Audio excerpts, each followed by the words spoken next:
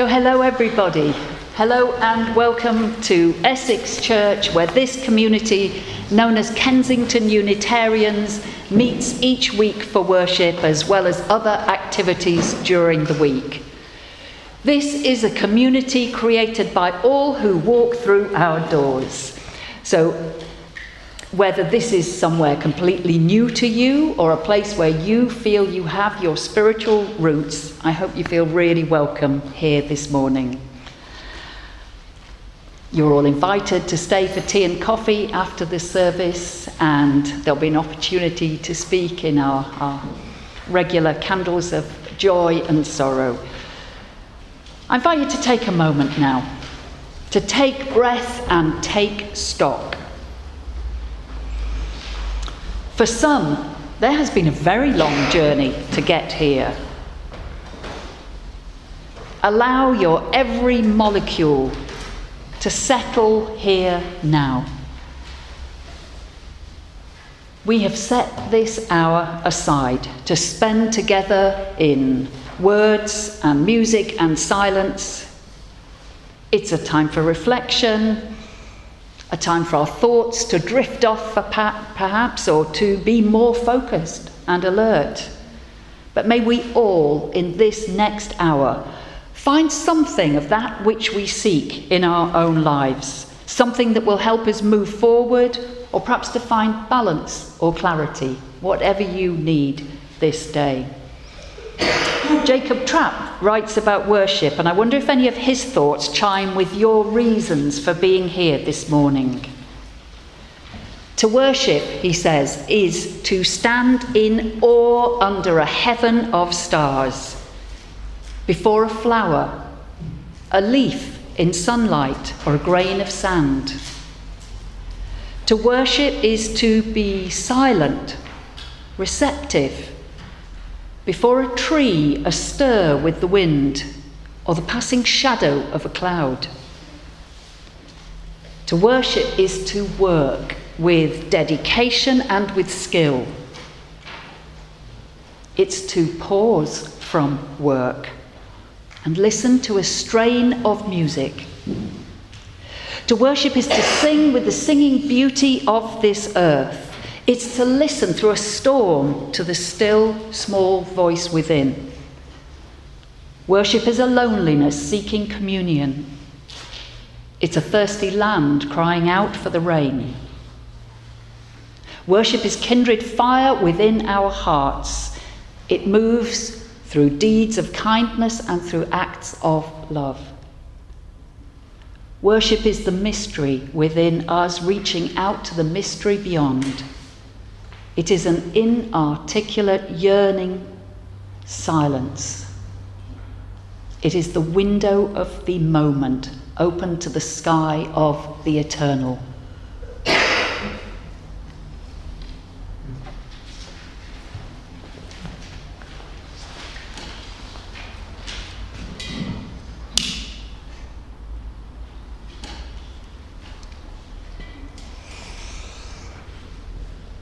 Our chalice is lit, its simple flame, connecting us with progressive religious communities the world over, all of us knowing we are one human race, living on one glorious planet, one life force coursing through all that exists.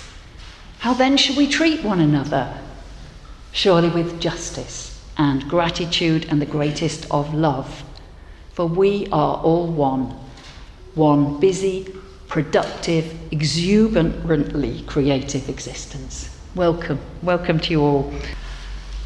I always think if you can find somebody who can read better than yourself, then really it's best to grab them. So we have other actors in our congregation, but an actor from Dublin we don't often get. So I'm going to ask Dennis Conway to come and read to us now a piece by Matt Haig.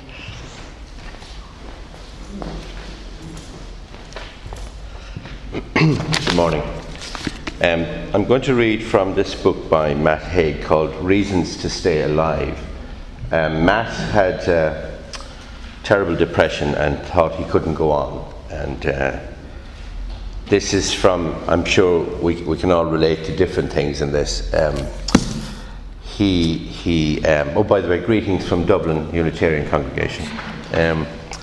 So this chapter is called Things I Have Enjoyed Since the Time I Thought I Would Never Enjoy Anything Again.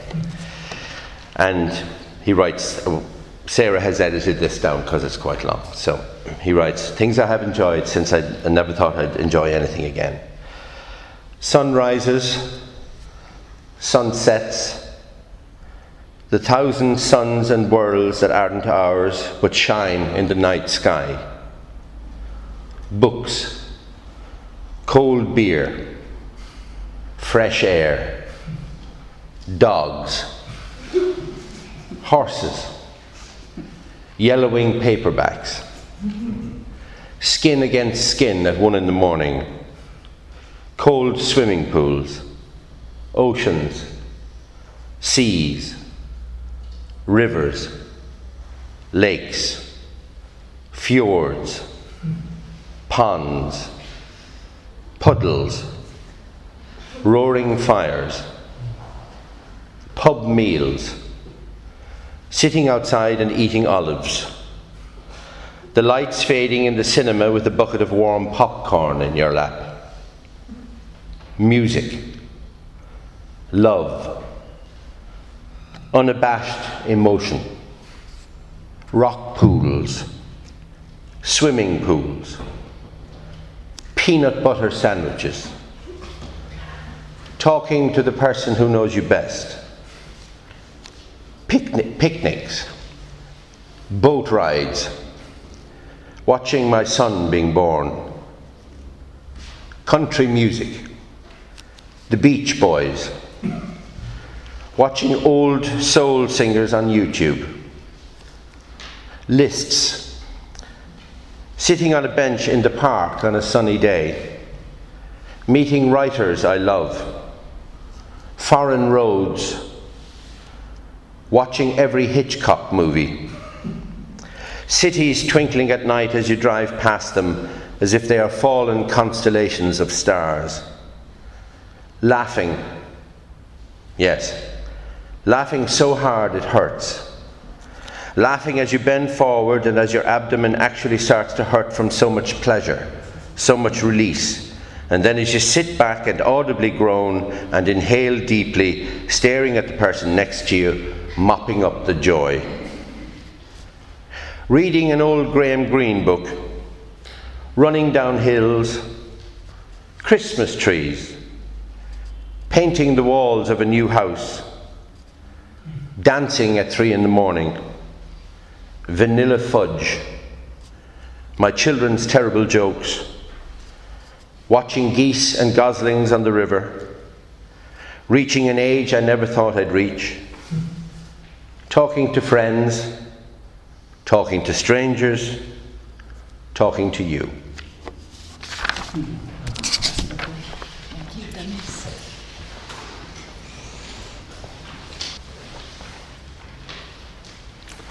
There's such a poignancy in a list like that, isn't there? And I wonder what you would have on your lists.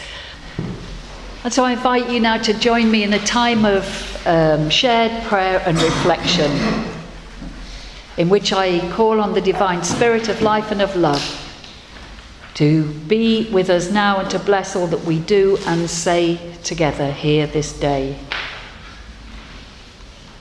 Let's give thanks for the beauty of this day, for the earth on which we live, and for the gifts we have been given.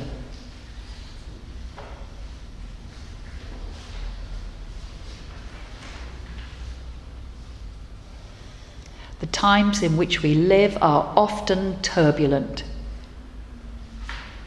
We hear so much of the world's problems, and we can feel so helpless in the face of these seemingly irresolvable dilemmas, both in our own lives as in the life of the world. Yet just as water shaken up in a jar will eventually settle, let us, as best we can, now allow ourselves to settle, to have a sense of calm within.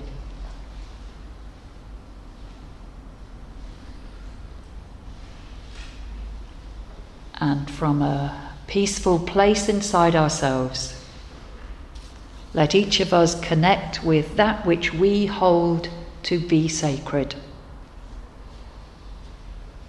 The great mystery of all that is,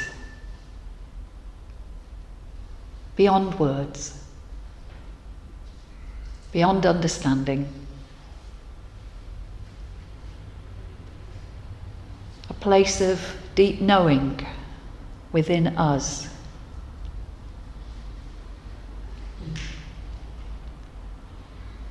And from this place of deep and peaceful knowing, I invite you to direct your thoughts, your prayers to all that matters to you. Your loved ones.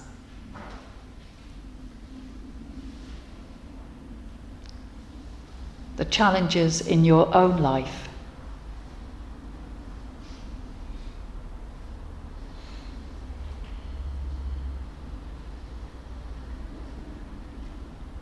To this community and to all the other communities that shape your living.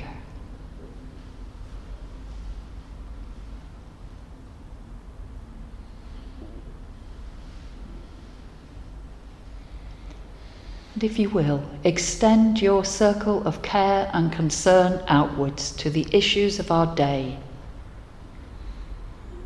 and especially to people and places where life is an uphill struggle.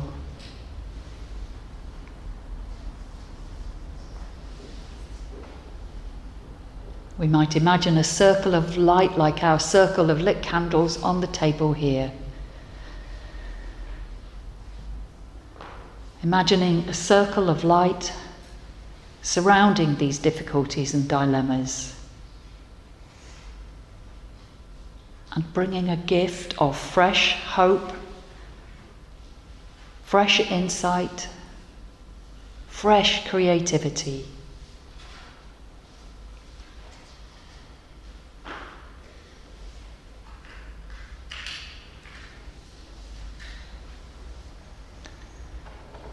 And may this, as always, be so for the greater good of all.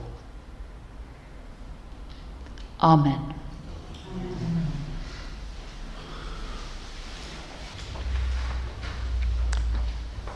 This service is all about creation spirituality, and if you go online you'll be able to find an essay written by somebody called Grace Blindell. I've not managed to find out as much about her as I intended to, but she certainly has a connection with our Brighton Unitarian congregation, and she's very involved with the creation spirituality movement in this country. I'll be talking a bit more about that in a moment, but the creation spirituality movement evolved into something called Green Spirit, and they have some wonderful resources online. They're a network of people celebrating the human spirit in the context of our place in the natural world. I think that's something that's dear to many of our hearts. And they're bringing together aspects like science with its rigour, the creativity of artistic expression, a passion for social action, and the wisdom of spiritual traditions throughout all the ages. They believe that human life has both an ecological and a spiritual dimension. And actually, I've put these, I really like how she expressed it. It's on this green hymn sheet. She describes 5 subtle transformations in perception in this essay. And I suspect, I don't know about you, but these really spoke to me, and I think we're probably all well along this path. So I'm going to paraphrase what she actually wrote. But the first subtle transformation in perception that she describes is from consumer to partaker. So no longer taking all that we can grab on this earth. No, we are partaking together in all that we have been given. And so we are not taking, we're part of all that is. We are aware of our mutual interdependence, because a partaker only takes what is fair and just. They don't get more and more. Her second subtle transformation is from observer to participant. So we're not just looking on to an inanimate world. No, we're not detached. We know our complete interconnectedness and interdependence. We participate, we partake, we are responsible members of the earth community. I liked her next subtle transformation, which is from a tourist to a pilgrim.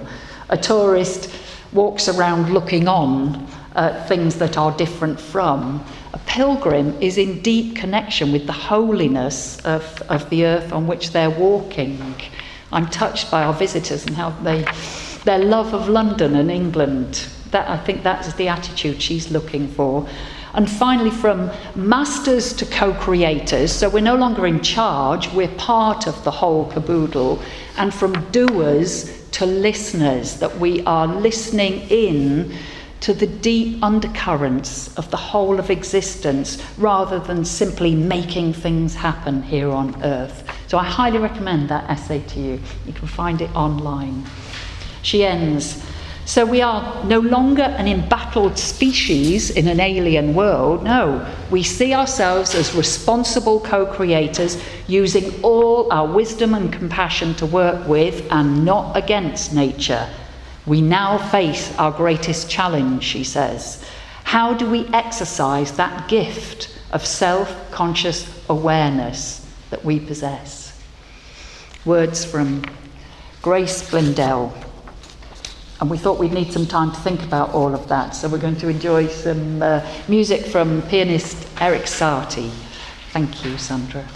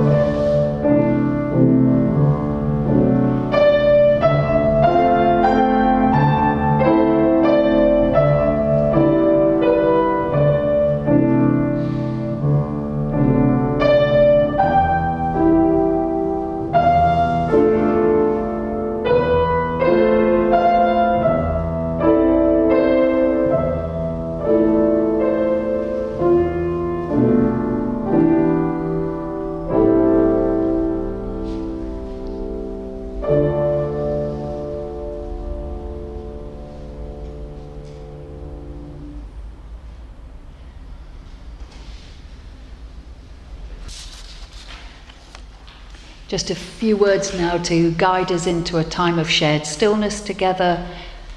You might want to put down anything you don't need or hold on to something that you do want to hold on to. And find as comfy a position as you can. If you find the sun burning down upon you, because these roof lights can be a bit relentless, do move around and get yourselves comfy. You might want to soften your gaze or close your eyes, whatever is right for you. And as always in any Unitarian activity, please feel free to think your own thoughts. But if you wish, I invite you to consider the gift of life and what that means to you.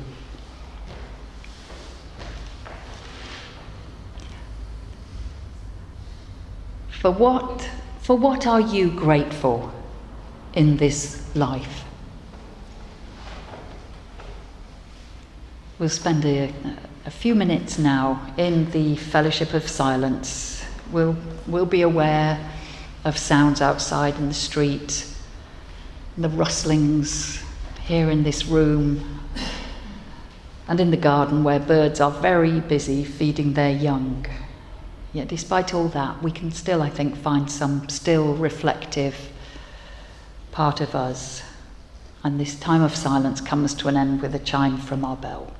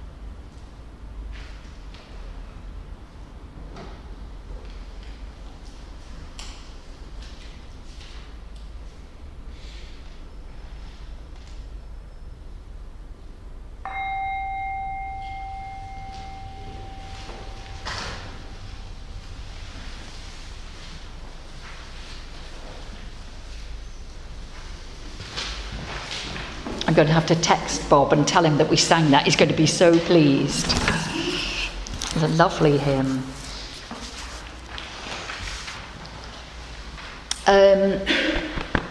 The V&A, the Victoria and Albert Museum, is just a walk across the park from here. And there's an exhibition there that's just started of the Mexican artist Frida Kahlo. It's got a few of her paintings, but lots of her personal possessions. Clothes, magnificent clothes. Jewellery, magnificent jewellery. And then her medical corsets, which she decorated. They're incredibly expressive pieces. And her false leg, complete with brightly coloured red high-heeled shoe. Because you may know that Kahlo's life was shaped by illness and accident. But it was shaped also by, far more, I would say, by her use of art and artistry to express herself and her experiences of the world. She used art to make sense of who she was and what occurred in her 47, I think, years of life. Now, one wall of the exhibition is covered with paintings made on small rectangles of tin. These are votive paintings, known, I think, in Spanish as retablos, collected by Kahlo and her husband, painter Diego Rivera, from churches all across Mexico. Now, each of these little paintings is a way of giving thanks. They generally show a gruesome occurrence, a car crash, a fall from a horse, a battle scene, a nasty fight outside a cafe, a deathbed vigil. And then in one corner, there is a heavenly figure, a saint, looking kindly downwards on the grim scene. The paintings celebrate miraculous recoveries or escapes from seemingly inevitable death, And there's often a script written around the picture explaining the scene.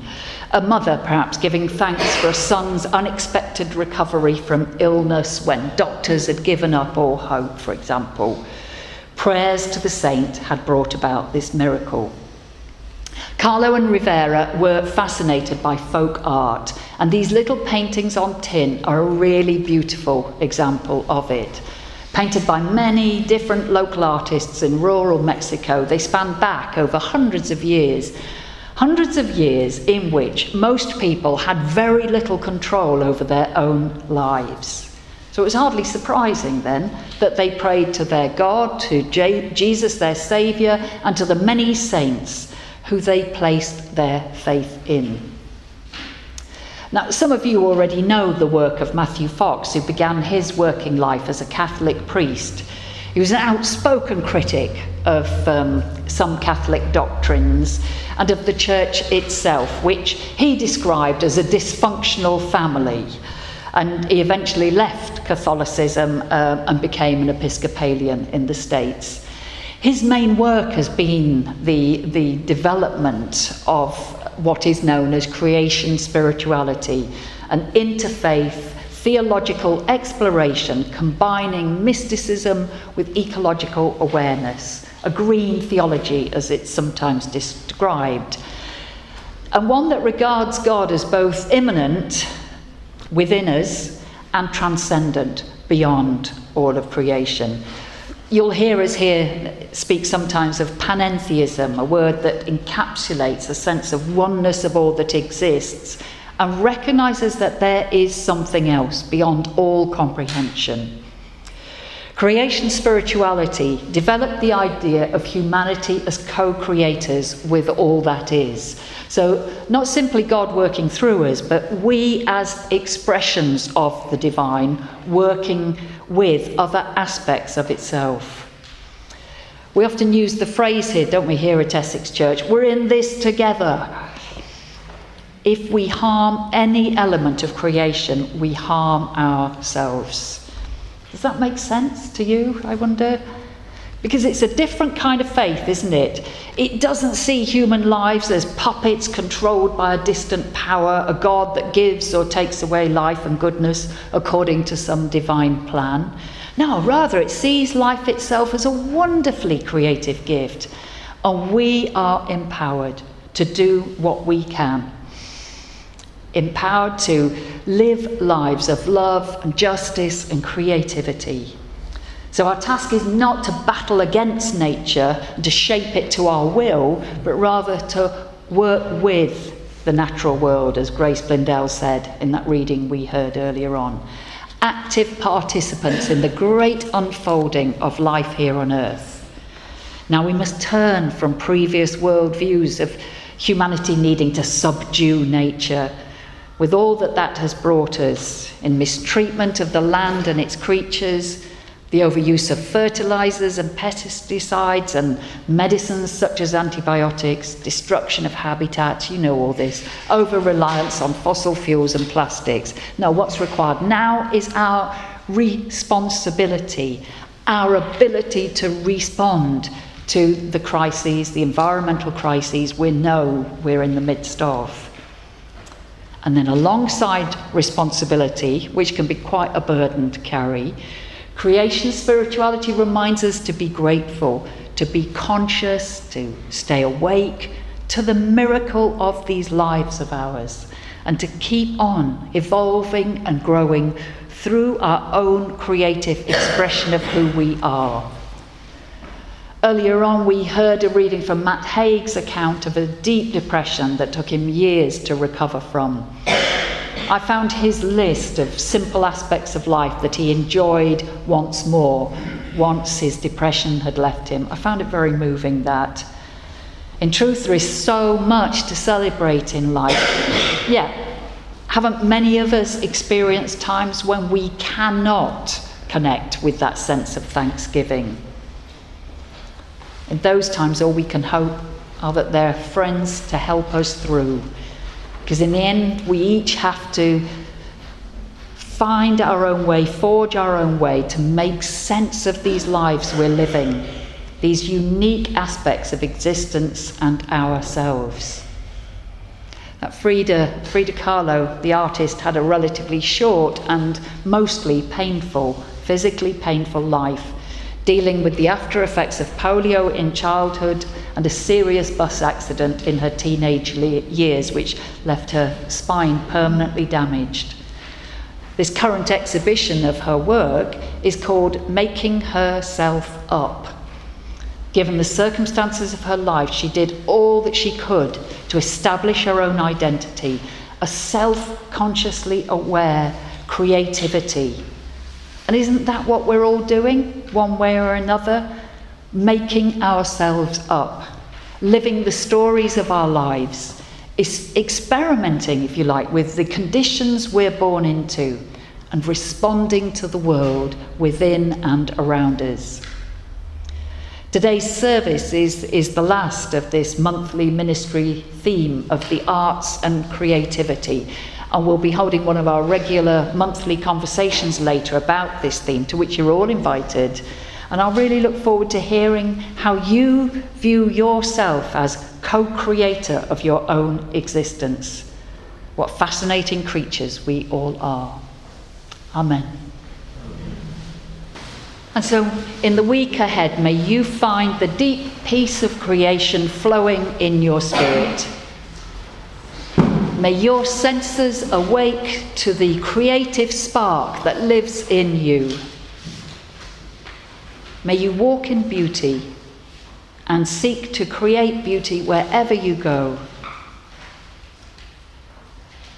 May you take the risk of discovering the holy within you and around you. And may the Spirit of life bless you with courage and hope as you live creatively with others by your side. Amen. Go well and blessed be.